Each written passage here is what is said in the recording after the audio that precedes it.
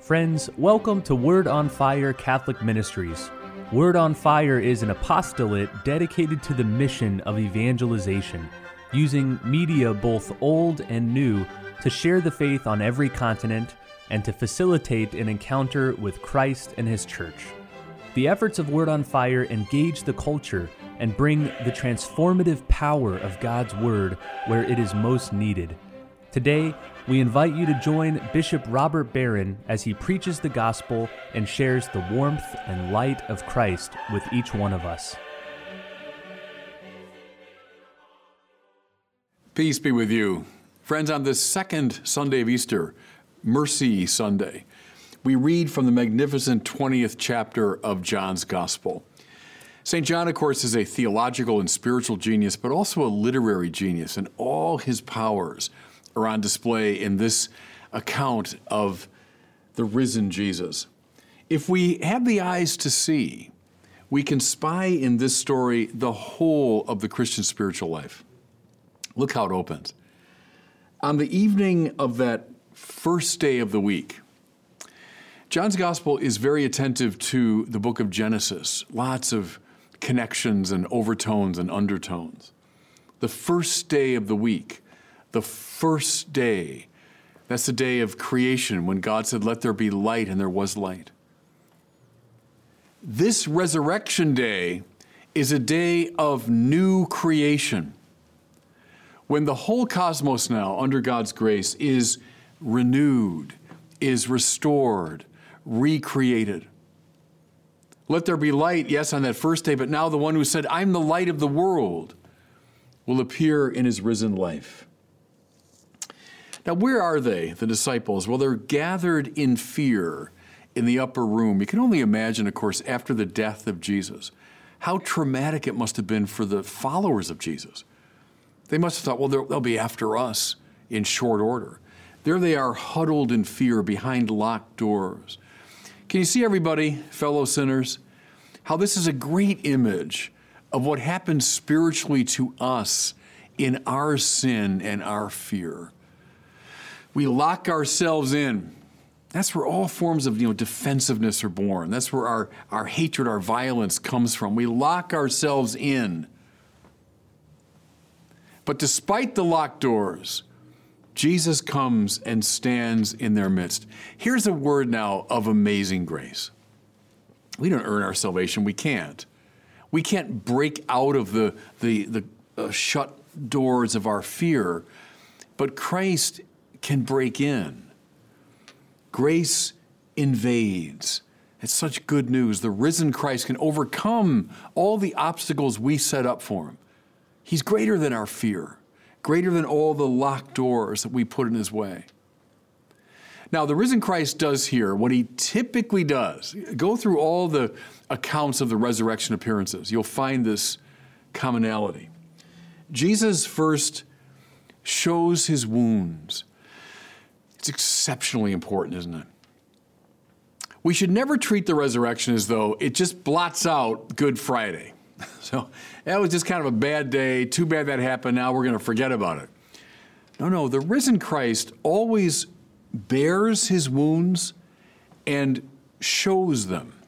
How come? Well, because those wounds were born of our sin. We are meant to see in the wounds of Christ our hatred, our cruelty, our violence, our self-absorption, our injustice. All the things that brought him to the cross, well, he bears them. The minute we're tempted to say, well, I'm basically fine, everything's okay with me, I'm deep down, I'm a good person. No. Those wounds of Christ, yes, even on the risen Christ, are a reminder of our sin. I think I've told this story before in a homiletic setting, but the great Teresa of Avila, who frequently had visions of the saints and of the Lord, one day the devil appeared to her as the risen Christ, but she saw through the ruse right away and said, "Be gone."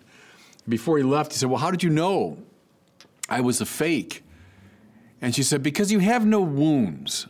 So that's the sign we're dealing with the true Christ, yes, even the risen Christ, is he bears the wounds of our sin. But then he says, shalom, peace. Wouldn't you expect in most tellings of a story like this, if someone had been betrayed, denied, accused, run from, tortured, put to death, and now he's back from the grave, what would you expect? You'd expect him to come back in vengeance and in violence. And so he appears to those who had indeed betrayed, denied, run from him. And he says to them, shalom. Now, shalom, peace, we say. But it's a word that sums up in the Bible everything that God wants for us. It's the peace beyond all understanding. It's the peace the world cannot give. Listen now, it's the peace that comes from God's forgiveness, yes, even of our greatest sin. What's the greatest sin? Well, you see it in the wounds of Christ, that God came and we killed him. That's the greatest sin possible. And Jesus, the murdered God, stands now before them and says, shalom. That means there's no sin that in principle is greater than God's love. Do you see how Christianity in a way is born at this moment? In the great forgiveness of sins manifested in the shalom offered by the risen Christ. I mean, that's the whole story, everybody, in a way. But then this, he breathes on them. Now, what a powerful, evocative gesture. We hear in the book of Genesis again that the Ruach Yahweh, that means the breath of Yahweh, hovers over the surface of the waters. It's this breath of God that gives rise to the ordered creation. And so now the risen Christ, God from God, light from light, true God from true God, breathes on them. What does he breathe forth but the Ruach Yahweh, but the Spirit of God, the love that connects the Father and the Son. He now breathes onto his disciples, filling them with this Spiritus Sanctus, this holy breath. And then this, as the Father has sent me, so I send you. There's no exception to this principle in the New Testament. Jesus calls people, yes, indeed, and then he sends them.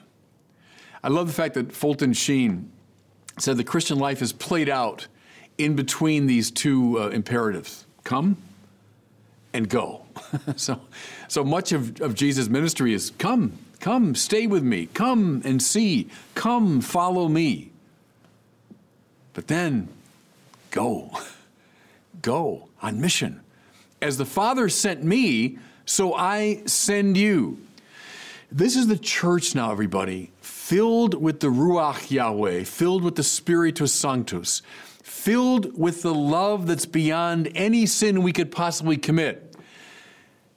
To go forth and to breathe that same Spirit into the world. That's your job. That's my job. That's what it means to be a member of Christ's church. So, enter into that moment, everybody, on this second Sunday of Easter. Put yourself in this upper room. Despite your fear, despite your locked doors, Christ has come in, showed his wounds. Yes, indeed, don't forget your sin. But then the shalom that's greater than your sin.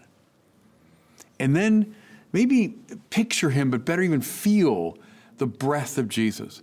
He breathes on you. Receive the Holy Spirit. As the Father has sent me, so I send you. That's your job. Look, being a success in the world and all that, great, fine. Accomplish these goods. But the only thing that finally matters, the one thing that finally matters is, have we breathed forth the divine Spirit into the world? That's what it means to be a member of the church. Can I say now, just in the last couple of minutes, a word about doubting Thomas? Because at the end of this account, we have the famous story of Thomas, So this takes place with the apostles, but Thomas is not there. We don't know why. We don't know where he is, but Thomas is not there. He comes back, and they tell him what had happened. I always love that scene. I just imagine their excitement. But the Lord, Jesus, he came, he appeared to us. He showed us his wounds. He said shalom. He breathed on us and sent us forth. And Thomas, come on. I mean, unless I can put my fingers in the wounds in his hands and put my hand in his side, I'm not going to believe. Notice something here, again, the book of Genesis. What's the original sin but a grasping, right? They grasp, Adam and Eve, at the tree of the knowledge of good and evil. They take it for themselves. Did God want to keep the good of that tree from them? Well, no, but God wanted to give it as a gift. The one thing we can't do is seize the divine life as though it's our prerogative, as though we can make it our own possession. I've got it. See, that's the problem. In the very act of trying to seize God, I will lose God. I can only receive the divine life as a gift, as a grace. What's the trouble with Thomas? The first problem is this grasping. Unless I see, unless I place my finger, unless I put my hand in his side. Well, you can't receive the divine life that way. Well, a week later, Jesus comes again. This time Thomas is with them. Thomas, come, put your finger in the wounds in my hand. Put your hand in my side. You see, he offers his life now as a gift. He offers his presence as a gift. And how wonderful, and I say this now to anyone out there who feels, skepticism in regard to the faith, who's identified with Thomas, who struggles to believe. It's Thomas who utters the most profound confession in all of the New Testament. Kneeling at the feet of the risen Christ, Thomas says, "My Lord and my God." It's the doubter who, in the presence of grace, finally and fully gets it.